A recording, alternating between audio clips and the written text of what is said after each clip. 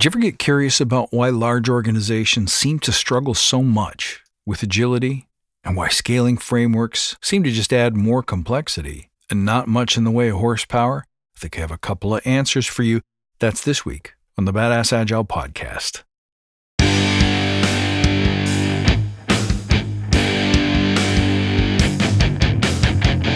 Greetings, team. Welcome to the Badass Agile podcast. I'm your host, Chris Williams.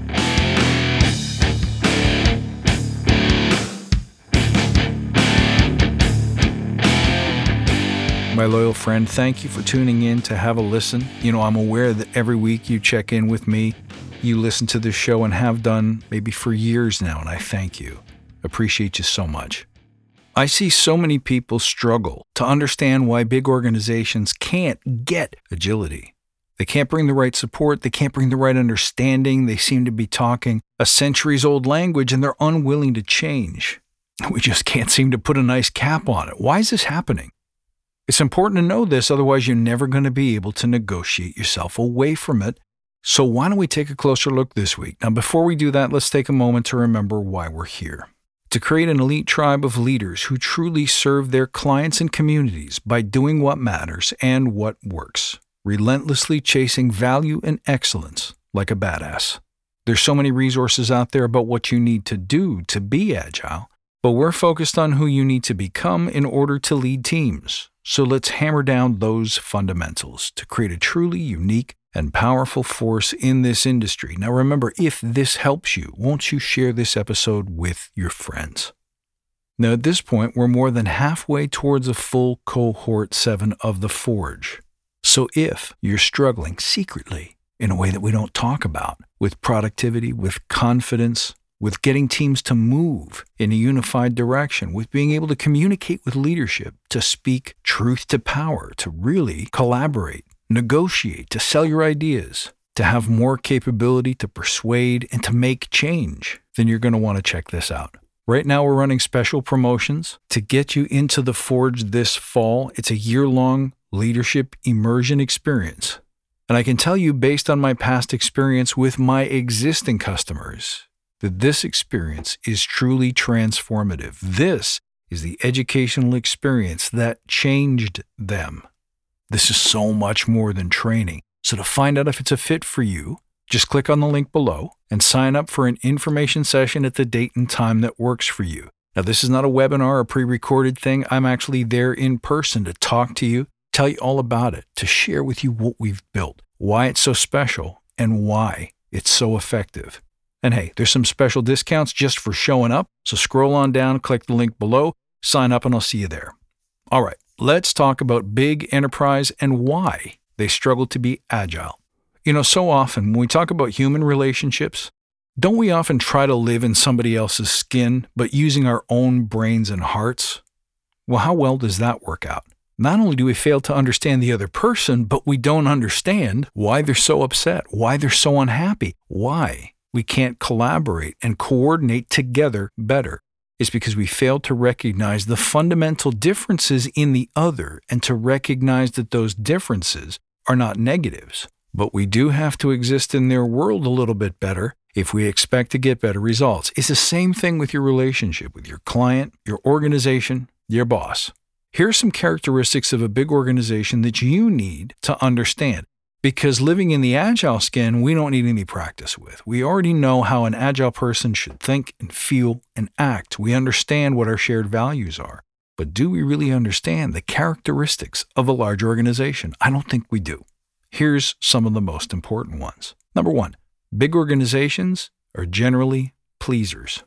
Because we know we'll never make everybody happy, we focus on trying to make the greatest number of people happy, which means we seek to please the average everyday person. And what is the average everyday person? It's someone who's content to linger a little bit in the corners, to stay out of the spotlight, to do what they need to do, to get the paycheck they want, the raise they want, the promotion they want, the perks that they want. Even if it means they have to game the system a little bit, they will do, and this is going to sound awful to hear, but it's been said, not by me, but by someone before me, I can't remember who it was, that most people, let's call it 70 to 80% of the people that you meet working in large organizations or corporations, are doing the bare minimum that's required to not get kicked out. That's hard to spot this because people are working hard. They're exerting energy. They're exerting hours. They're burning themselves out. So you might say, no, that person works really, really, really hard. But if you look closely, they're not delivering what you would call exceptional or abnormal results. In school, at least when I was going through, we were rewarded separately for effort and achievement. And your parents always used to say to you, well, it doesn't really matter what score you get, as long as you tried your best. So we have people that have great intentions, but at the end of the day, and I know you've met these people, they're like, I just want to sneak out at 3:40 so I can catch the early train home and pick up my kids from school. I don't want to come in today because I got a little bit of a cough, but at the same time, there's a big parade downtown or there's the big game or I had a little bit too much to drink last night, so I better just stay at home in bed. Average. Just the kind of everyday amount of accountability, everyday amount of passion, everyday amount of ambition and vision. And that's who an organization that shoots straight down the middle tends to attract. People who just want to show up every day, punch the clock, not attract too much attention, so eventually I can get my pension and retire. Now here's the deal. There's nothing wrong with that at all. I totally respect not wanting to burn yourself out, not always wanting to have to throw down the maximum amount of effort, not always having to go above and beyond. I get that that's not for everybody. But here's what you need to know. That sort of ordinary employee thinking, just marching my way to retirement, tends to create people who don't want to take a lot of risks, people who don't want to be seen, people who don't want to rock the boat. They're also people who won't take unusual amounts of accountability. They won't put their hand up for the big reach, for the big goal. They're looking to learn and get their certifications or their trainings so that they can get the extra pay bump, 0.5% or 1.5%, but they're not really looking to stretch and to grow. In fact, if you were to spend any amount of time with folks that possess that mindset, you'd understand that what they like is comfort and certainty and safety. So guess what? Big organizations hire and value people who think and act that way because they're not in the business of taking big amounts of risk. Think about a bank. They don't take crazy amounts of risk. Think about an insurance company. They take risks, but they're well-calculated risks. They invest heavily in understanding how can we make it so that the house always wins, or at least doesn't lose. But now think about Agile for a second. What do we value? We value working together with energetic, passionate, cross-functional people, visionary people. We want to work with people who are always self-inspecting and learning so that we can grow and improve our performance through that learning. These are people who are open to feedback, people who are okay with hearing that they didn't do the greatest job this week, that there's an area that they need to work on or clean up. They're cool with that because they know that that's how they get better. These are people who usually set a higher bar for themselves because they want to be measured on excellence. But most importantly, they want to create things that don't exist in their world today. Agile people are all about change, and change is always risky and change is always uncomfortable. So here you have a group of people who believe those things, bumping into an organization made up of people who are hand-selected because they're not going to engage in anything risky. They'll do the work. They'll follow the process and follow the manuals. They'll stick with the regulations and the specifications. If the booklet was signed by the right people and it says do this, then we do this. But if it says don't do that, then we don't do that. These folks place a great deal of value on the rules. And that's exactly what the organization needs them to do and to be. So if big organizations shoot straight down the middle and try to please as many of the average, not even person, but average mindset and average attitude as they can possibly find so that they can hire the most loyal and the best people who will remain with the company and stick with the cause while not taking too many chances, not stepping outside the lines too much, being really uncomfortable with failure, not wanting to stick out, and most comfortable with tradition and the way that we've always done things, then here you are as a bunch of Agile folks believing what you believe, coming up against an enterprise or organization that believes almost the complete opposite, and is it any wonder that we don't get along? So how come they choose Agile in the first place? Well, you know what it is? It's a little bit like music in the 1990s. At some point, we had all our hair metal bands and we had our British New Wave groups with the nice hair and the beautiful costumes and maybe a little too much makeup. All of a sudden, grunge comes on the scene, and it's a totally different feel. In the 80s, you had folks who could shred. Think Eddie Van Halen. With the grunge movement, you had cats that couldn't afford all 6 strings on a guitar, much less know how to shred on it. It was a totally different vibe. But it started from an honest movement. Everyone, except me, was enchanted. I never really caught on to the grunge thing, but I certainly noticed when all of a sudden getting a red and black fleece plaid jacket cost $100 or $200 when you could have got it in a thrift store for $3 2 weeks ago.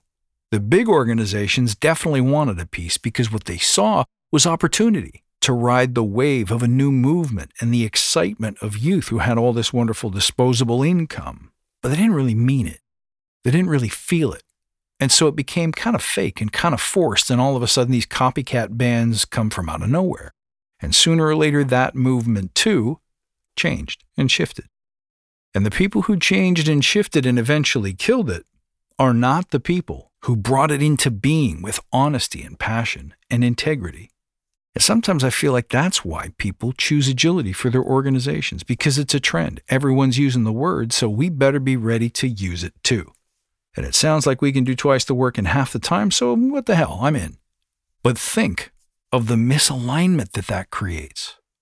When our objectives and our aims are not in sync, we're not going to play well together. And so this is why you hear, why does Agile fail? And does it fail? Yes, it fails a lot. It fails because management's not aligned with the team doesn't feel supported, nobody's willing to commit the resources, the time, the money to do it properly, but they expect all the goodies. Yeah, I could see how that'd be a problem. What about you? So what do? I think there's great hope for Agile in the enterprise, no matter what size it is. But I don't believe that the way it was fashioned and the frameworks that we use to do it are designed to scale. So here's what. Don't start with trying to scale. Instead, build a small fire. Something you can do, something you can improve, some value that you can add. That if it's good and if it's right, other people will notice. They'll come to your fire. They'll say, what's going on over there? Not only are they doing incredible things, but they look like they're having a blast doing it. Now remember, what's the big organization going to do? They're going to want some too. But now they want the result.